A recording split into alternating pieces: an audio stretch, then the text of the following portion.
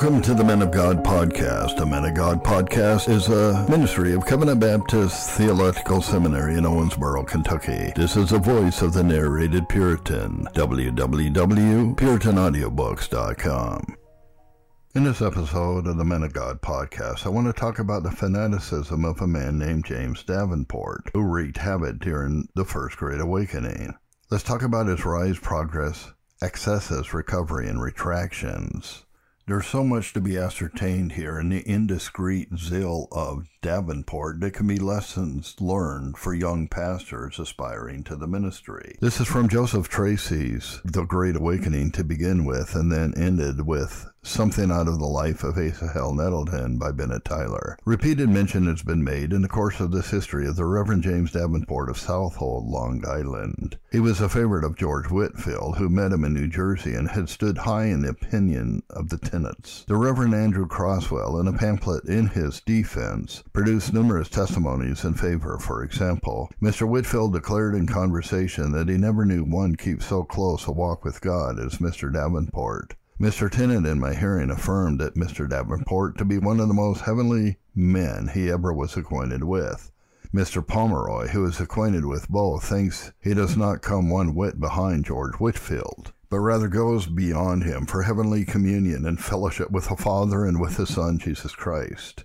Mr. Parsons of Lyme told me the other day, this is July 16th of 1742, that not one minister whom he had seen was to be compared to James Davenport for living near to God and having his conversation always in heaven.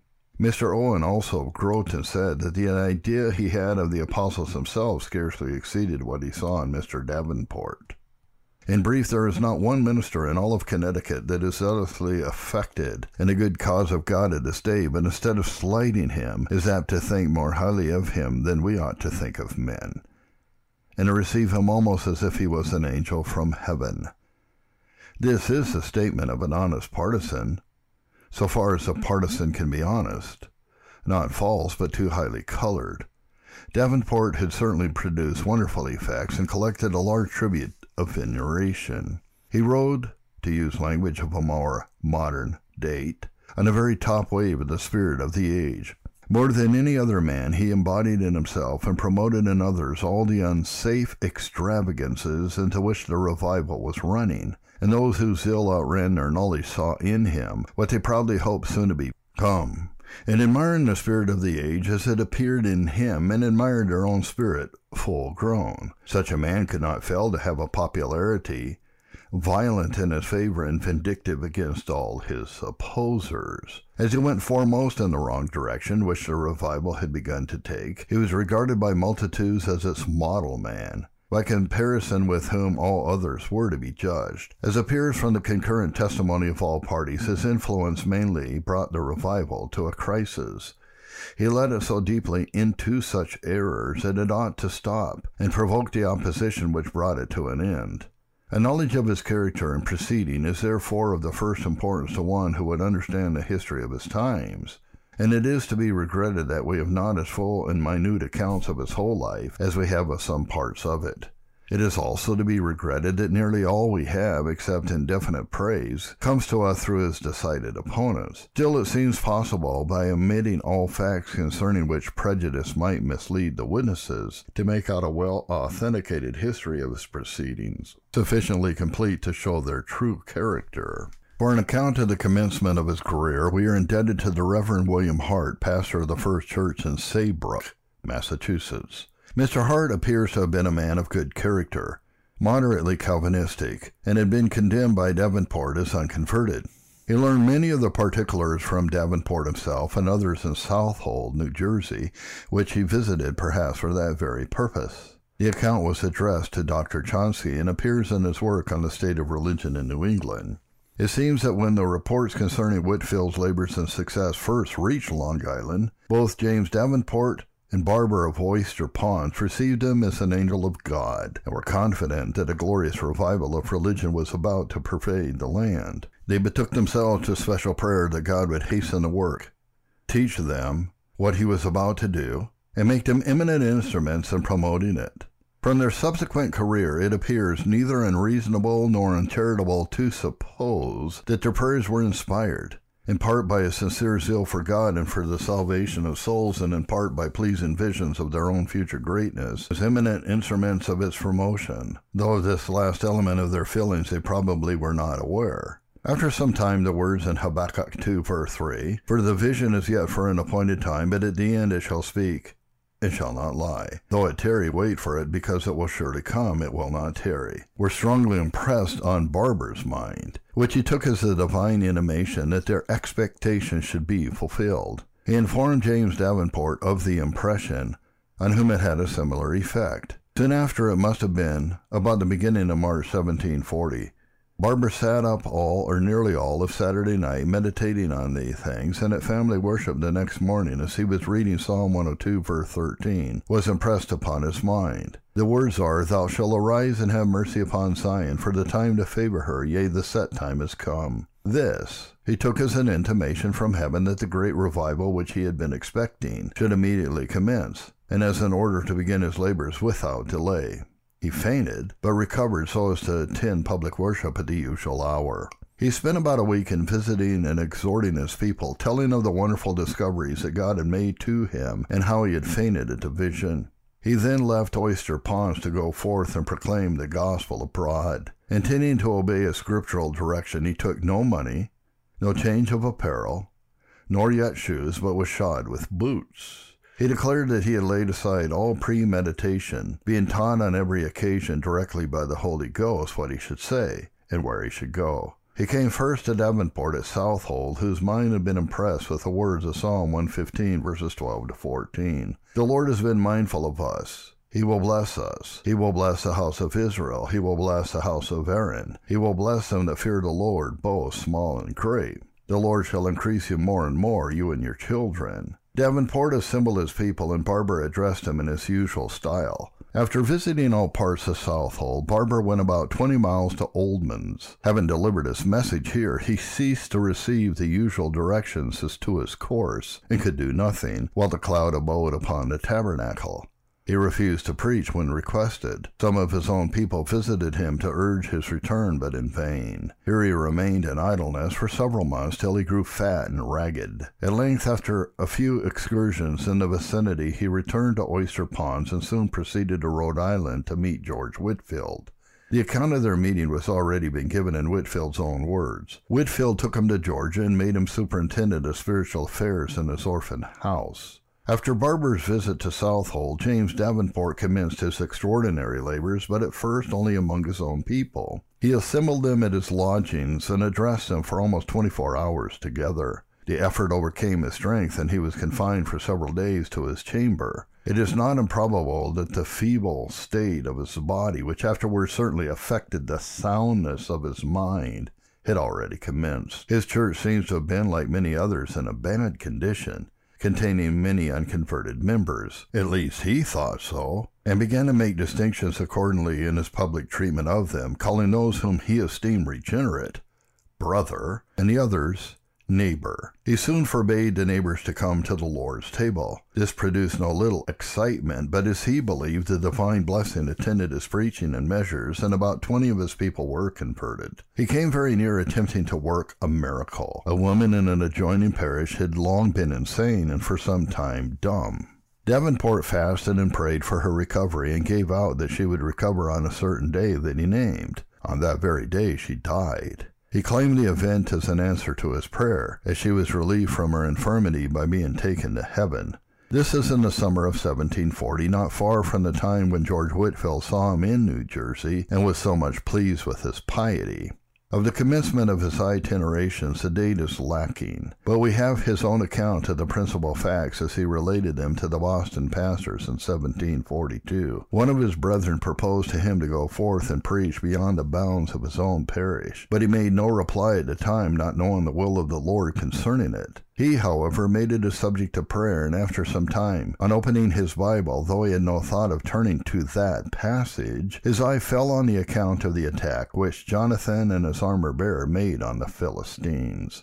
As he read, he saw every line, every word, in a new light. The Lord caused it to make a strong impression on his mind. As Jonathan and his armor-bearer went to the camp of the Philistines, so the Lord called him and the man just mentioned to go to East Hampton, where they should convert as many as Jonathan and his armor-bearer slew. But as Jonathan had a sign that he should not attack the garrison unless the Philistines called him, "Come up hither," so he must wait till he was invited to East Hampton. At length, some of the people in East Hampton said that they should like to have him come and preach to them. He went, with his friend before mentioned, up to their knees in snow, as Jonathan and his armor-bearer climbed up the hill to the Philistines on their hands and knees. The result was according to their expectation, for 20 were converted. This same man generally accompanied him in his future itinerations, as was called by Davenport and by others throughout the country, his armor-bearer. The reader must not set aside this account as a caricature. True, Dr. Chauncey was the reporter, but Davenport told the story in the presence of at least a dozen witnesses, ministers of Boston and Charleston, many of whom were staunch friends and active promoters of the revival, so that Chauncey could not have dared materially to alter the facts, even if he had been wicked enough to desire it. And the facts are of such a character that no choice of language can essentially change their appearance.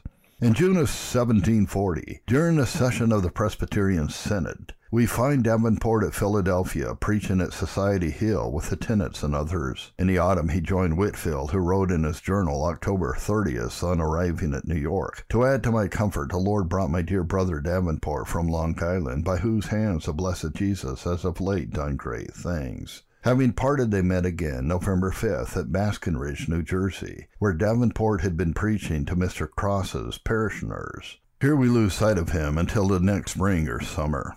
It was on or near the 14th of July in 1741 that Davenport came from Long Island to Stonington, Connecticut. Here, it was said, near 100 persons were struck under conviction by his first sermon, and about that number converted in 8 days, including about 20 Indians, and that many were left under hopeful convictions. From Stonington he visited Westerly, Rhode Island. Of his labors there a favorable account by Park, the missionary, has been given in a preceding chapter. The history of subsequent years shows that a considerable part of these supposed conversions among the Indians were genuine. In many of the towns in that region he condemned the ministers as unconverted and exhorted their people to leave them. Among those whom he condemned was the venerable Eliphalet Adams of Windham, Connecticut, whose faithful labors had been a principal means of preserving the flame of piety in that region from extinction, and under whom there had been a happy revival in 1721, the period of deepest darkness in New England.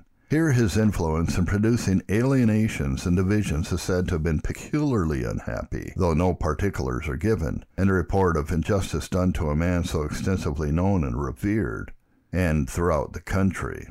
At Lyme, he was received with a qualified approbation by Parsons and Griswold, but produced no very remarkable effects. On the 25th of August, he called on Mr. Hart of Saybrook and asked if he was willing that he should preach in his pulpit. Mr. Hart, before answering, asked him if it was his practice, as reported, publicly to condemn ministers as unconverted. He replied that it was. Mr. Hart asked on what evidence he condemned them. Instead of answering that question, he stated the object for which he did it, which was for the purification of the churches and the discovery of the unconverted, that they might be avoided. In answer to other questions, he avowed that he encouraged the establishment of separate meetings of the converted and the labors of itinerant exhorters. After a vain attempt to procure some concession from him, Mr. Hart refused him the use of his pulpit. He then said to his attendants, "Come, let us go forth without the camp, after the Lord Jesus bearing his reproach. Oh, 'tis pleasant to suffer reproach for the blessed Jesus, sweet Jesus." The next day 4 ministers, the Reverend Misters Worthington, Knott, Beckwith, and Hart, called upon him to converse with him on his mode of proceeding, but it was found impossible to converse with him. He commenced a vehement discourse to them and would not be interrupted, lecturing them as unconverted men, blind guides, wolves in sheep's clothing, and the like, then offered a prayer partly for their conversion and partly against them, and then left them to attend a meeting which he had appointed, refusing to decide whether he would grant them an interview at any future time. He had given out before his arrival that he had a great work to do at Saybrook. but the event seems to have fallen short of his expectation. He continued his course to New Haven, calling on ministers by the way, demanding of each an account of his religious experience, and condemning all who refused to give it, or whose accounts were unsatisfactory, or who in any way opposed his movements as unconverted. He seems to have considered himself specially commissioned for this work, for he declared at Stonington that God had promised to call a number of unconverted ministers by impressing on his mind the word, "He will bless the house of Aaron." He arrived at New Haven in September. Here a general revival had commenced the preceding winter, and its influence still remained. His descent from the famous John Davenport, the first pastor of that church, his consanguinity with several respectable families, and especially his reputation for uncommon sanctity and usefulness procured him a favorable reception. Mr. Noyes, the pastor of the church, admitted him to his pulpit, and there appears to have been no visible opposition till he pronounced Mr. Noyes an unconverted man. On this, Mr. Noyes called a meeting of several friends, September 21st, among whom were the principal officers of Yale College, to whom Davenport gave some very frivolous reasons for believing that Mr. Noyes was unconverted. The result was that he was thenceforth excluded from the pulpit. How long he continued there is uncertain, but after his departure and before the end of the year, his followers organized a separate church, which, after several years of controversy, numerous councils and some confessions, came to be acknowledged as a regular church and still subsists and flourishes. While here there were a few instances of trances and visions among his adherents, he probably spent the winter at Southold. Among those who suffered temporary injury from the influence of his labors at New Haven, the celebrated missionary David Brainerd ought probably to be mentioned. Brainerd dated his conversion from July 12th. 1739. He became a member of Yale College in September of that year. During the revival of 1741, he was much quickened and used to meet frequently with a few religious friends for unreserved and confidential religious intercourse. In the winter of 1742, a woman told President Clapp that a freshman told her that he had heard Brainerd say of somebody, "He has no more grace in this chair," and he guessed that Brainerd was speaking of some of the faculty. The words had been uttered in the hall where Brainerd and 2 or 3 others of his religious circle were conversing, and the listener was in an adjoining room. President Clapp sent for the freshmen, ascertained who were conversing with Brainerd, called them and extorted from them the fact that the words were used in reply to a question, "What do you think of Tutor Whittlesey?" Mr. Whittlesey was a man whose piety there was no good reason to question. Brainerd deserved to be privately reprimanded and made to confess his fault before those who heard him commit it, but he was required to make a public confession.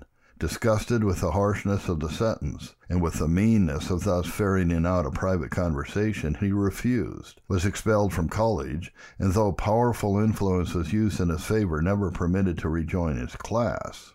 He had also once attended a meeting of the Separatists, when forbidden by the rector, and it was reported, but not proved, that he had said he wondered the rector did not expect to drop down dead for finding the scholars who followed Mr. Tennant to Milford. There can be no doubt that he was guilty of improprieties of which we have no account, for he afterwards burned his diary for 13 months, including the time of his expulsion, inserting a notice at the beginning of the succeeding manuscripts that a specimen of his manner of living during that entire period would be found in the first 30 pages next following, except that he was now more refined from some imprudences and indecent heats than before, in quote Jonathan Edwards' Life of Brainerd. He died on October 9th of 1747. Jonathan Edwards thought him less careful of life and health than duty required, and the inquiry deserves attention how far the false views of duty into which this revival led him, and which led him into imprudences and indecent heats, continued to influence him and hurried him to his grave. On the 29th of May, 1742, 2 persons, Captain Blacklatch and Samuel Adams of Ripton Parish in Stratford, Connecticut, came to Hartford, where the General Assembly was in session, and filed their complaint with the Secretary, stating that James Davenport had arrived there about 10 days before, and Benjamin Pomeroy soon after, and that with certain illiterate persons. Exhorters. They were collecting assemblies of people, mostly children and youth, and under pretense of religious exercises, were inflaming them with a bad spirit, and with doctrines subversive of all law and order, by which the peace of the town was greatly disturbed. A warrant was therefore issued, and Davenport and Pomeroy were brought before the Assembly on the 1st of June. The investigation of the case occupied a considerable part of 2 days. It appeared from the testimony that he preached, prayed, and exhorted with even more than his usual vehemence of language and gesture, denounced ministers as unconverted without reserve, and urged a duty of all to sustain the work in defiance even of the commands of parents or the laws of the colony. The Assembly at this very session had enacted a law for regulating abuses and correcting disorders in ecclesiastical affairs. This law was intended to repress by civil penalties the practices of itinerants and exhorters. It was a high-handed infringement of the rights of conscience, and in a few years failed and buried the party which enacted it in its ruins. This is a law which he exhorted his hearers to set at defiance, and seldom, it must be acknowledged, has a more plausible occasion been found in New England for preaching disregard of law. He also professed to have been taught by the Spirit that the end of the world was near. He knew not the exact time, but it was very near. At the close of the first day of his examination, when the Assembly adjourned in the evening, as the sheriff was conducting him to his lodgings, he stopped on the front doorsteps of the meeting house where the session seems to have been held, and began to exhort the great crowd that had collected. The sheriff took hold of his sleeve to lead him away. He exclaimed, "Lord, thou knowest somebody's got hold of my sleeve. Strike them, Lord, strike them." Pomeroy cried out, "Take heed how you do that heaven-daring action." Their partisans rushed in to resist the sheriff. Others refused to aid him and called upon. For a while the crowd and the tumult increased, and it seemed that the sheriff would be overpowered. But taking advantage of a little relaxation of the pressure, he effected his retreat with his prisoners, the disappointed multitude saying as they went, "We will have 5-1 on our side tomorrow." A mob collected around the gentleman's house where the prisoners were lodged, and it was 2 hours before the magistrates could disperse it. Sounds of excited devotion were heard in all parts of the town nearly all the night, and in the morning a militia force of 40 armed men was ordered out to protect the Assembly from insult and interruption. This guard was kept on duty till this business was concluded, and seems to have been prevented any further public disturbance. Now there's a lot more to this story in Joseph Tracy's The Great Awakening, but to bring this to a close, I want to insert part of what is written by Bennett Tyler in a footnote on James Davenport in the Life of Asahel Nettleton. From Bennett Tyler, The Disorders and Fanaticism of James Davenport. There is a very good account of these disorders in an old pamphlet containing 9 sermons by the Reverend Joseph Fish, pastor of a church in Stonington, preached in 1763. He seems to have been a sound and faithful minister of the gospel. He was the pastor of a large and flourishing church which had shared richly in the revival of 1740, but his parish was one of the theaters of Davenport's operations, the result of which was, as he informs us in his preface, that not less than 2/3 of his congregation withdrew from his ministry and formed themselves into separate societies. The sermons were preached 20 years after these separations took place, and their object was to make the youth of his flock acquainted with the scenes through which their church and society had passed. As his pamphlet is but little known at the present day, and as the facts which it contains are well worthy to be preserved, I have thought it might be useful to make a few extracts. About 23 or 24 years ago, there was the most wonderful work of God that ever was known in this part of the world, both for the extent of it and visible appearance. It seems there was a general thoughtfulness about religion prevailing in the minds of the people before they made it manifest by word. The ministers of Christ were stirred up to preach with uncommon zeal and solemnity, and the people were as ready to hear with unusual attention, while the things of eternity were charged home to the conscience. The work went on gloriously. The standing ministers, there being no other then in the land, became more abundant and fervent in their labors as they saw their people were attentive to hear. Nor did they labor in vain. Scarce a sermon could be preached, but the hearts of the people more or less would be touched, and some deeply affected.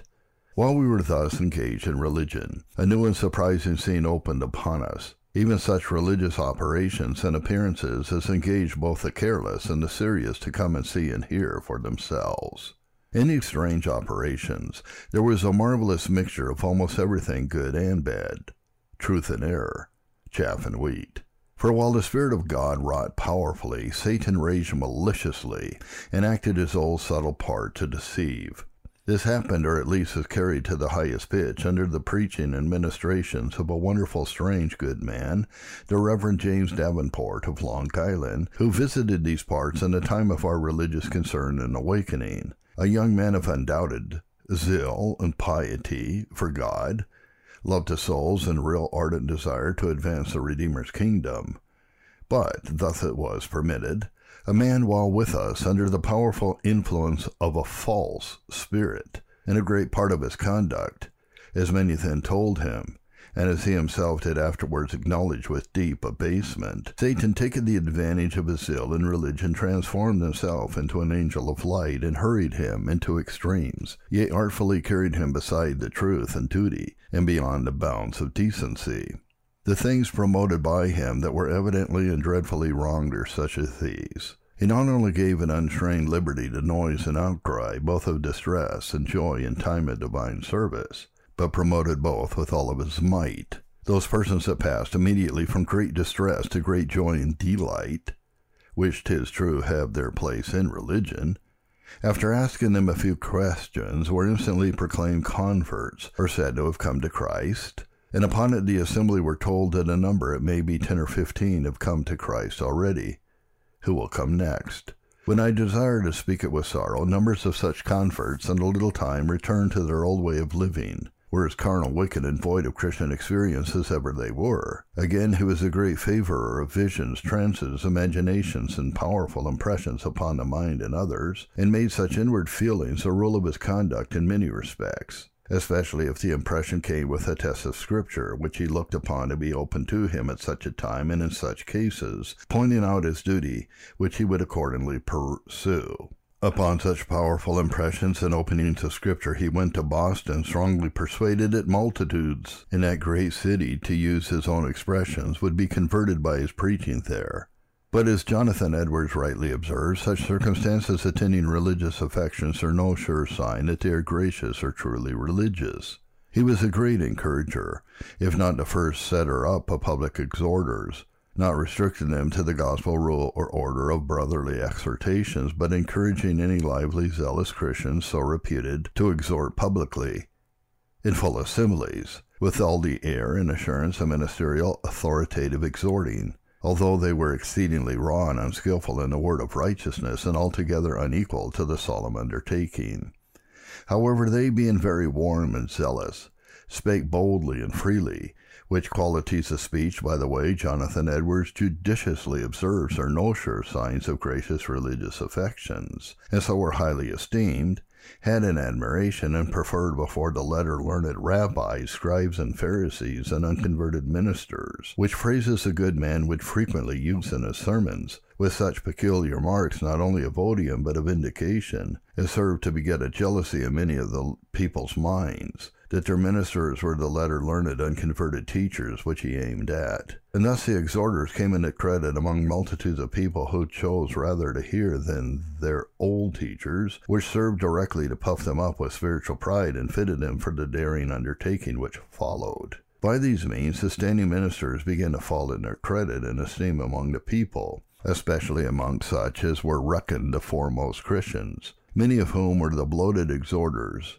and they began to treat their ministers with such assurance, haughtiness, and contempt, as plainly spoke their sentiments that they knew more and better how to teach than they, especially if the ministers opposed them or only questioned whether they were right. And thus the seeds of discord and disunion were sown, and a foundation laid for after separations. But what tended more effectually than all that has been said to prepare the way for separation was this that followed.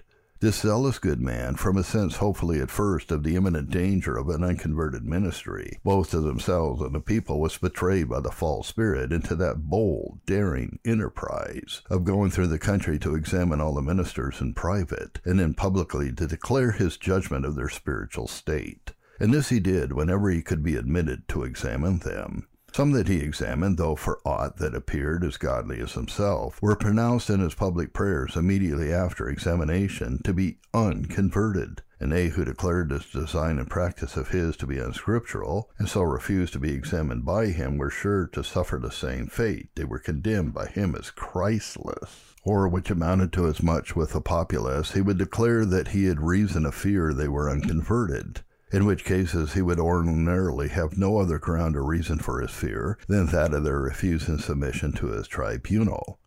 Many good people, thinking highly of James Davenport as though he was authorized from heaven to proceed in this manner, and at the same time having great regard for their own ministers, seemed even as much concerned lest they should not stand the trial, when examined, as if they were going before the judge of all the earth. Now the counsel of the strange man, which he counseled in those days, was like the counsel of Ahithophel, as if a man had inquired at the oracle of God. Multitudes of honest good people believed everything that he said, and had such a veneration for all that he did, that if they could quote the word and example of Davenport, 'twas enough with them to justify any of the wild, unscriptural notions and ways which they through weakness had run into, so that a minister could not gainsay or correct them under the price of his reputation. The things which I have mentioned, to which many more doubtless might be added, were such manifest errors that even the carnal and ungodly world could not but see and know they were wrong. And so in this they agreed with some judicious good people and discerning ministers who opposed him as such. And for this reason the good and the bad were ranked together, and frequently run upon by those who were zealous for these, and declared to be opposers of the work of God, and on the enemy's side. He that speaks to you, being an eye and an ear witness to all, or the substance of what has been related, is the more free in declaring these things unto you. Having gone on a year or more, if I mistake not, in the practices above stated, he was, by the gentle treatment and earnest expostulation of some pious and judicious ministers, put upon serious reflection and close examination of his strange conduct in these things, which have been related, and others similar to them. And after some months' deliberation and earnest seeking to the Father of lights, he was deliberately, clearly, and fully convinced of his errors. The mask was thrown aside. The delusions of Satan appeared to him in their own horrid light, and the dreadful consequences of his awful mistakes filled him with deep concern. He was made sensible of the injury he had done to ministers and churches, how he had broke the order of the gospel by causing divisions and offenses, and on the whole that he had brought reproach on the glorious work of God, and endangered the souls of men. For these things he was deeply abased, humbled himself before the Lord, and lay in the dust. Upon this he returned and visited many of the places where he had so grievously erred and offended, to see if he might by any means repair the damage he had done. When he came to this town, it was with such a mild, pleasant, meek, and humble spirit, broken and contrite, as I scarce ever saw exceeded or even equaled. He not only owned his fault in private, and in a most Christian manner asked forgiveness of some ministers whom he had before treated amiss, but in a large assembly made a public recantation of his errors and mistakes, and particularly mentioned and declared against some, if not all, that I had exposed in this narrative, as well as others that I have not mentioned. He gave a full and solemn testimony to the work of God that was carried on in the land by the outpouring of his blessed Spirit in those things that were really and properly God's work, and said that he doubted not but that he, though, as he added, most unworthy, had been made an instrument for the saving good of many souls. But he declared with all humility and openness of heart that in many things such as above he had grievously erred. He told us how the Lord had led him to a sight of his errors, and convinced him fully that he had been under the powerful influence of the false spirit, though in the time of its operation he verily thought 'twas the Spirit of God in a high degree. Thus the good man, no longer the noisy, boisterous, rash, and censorious James Davenport, but the meek, humble, and fervent man of God, confessed, bewailed, and warned against the error which he had unhappily spread and promoted. How great and happy the change! But how he is now received and hearkened to by those zealous people who in the time of his wilderness and false zeal were ready to adore him? Why, verily, that they were not convinced of their own and his former mistakes, were far from being pleased by his present conduct, They saw that he was turned against them, that is, against some of their darling principles and ways, and thought that he was now become their enemy, and know things in which he was only told them the truth. They now looked upon him to be cold, dead, and lifeless, that he had got away from God and joined in a great measure with a world of opposers and carnal ministers. In a word, they were sadly disappointed, sorely vexed, or disquieted in their spirits, grievously offended, that is, numbers of them, and on the whole they all rejected his message.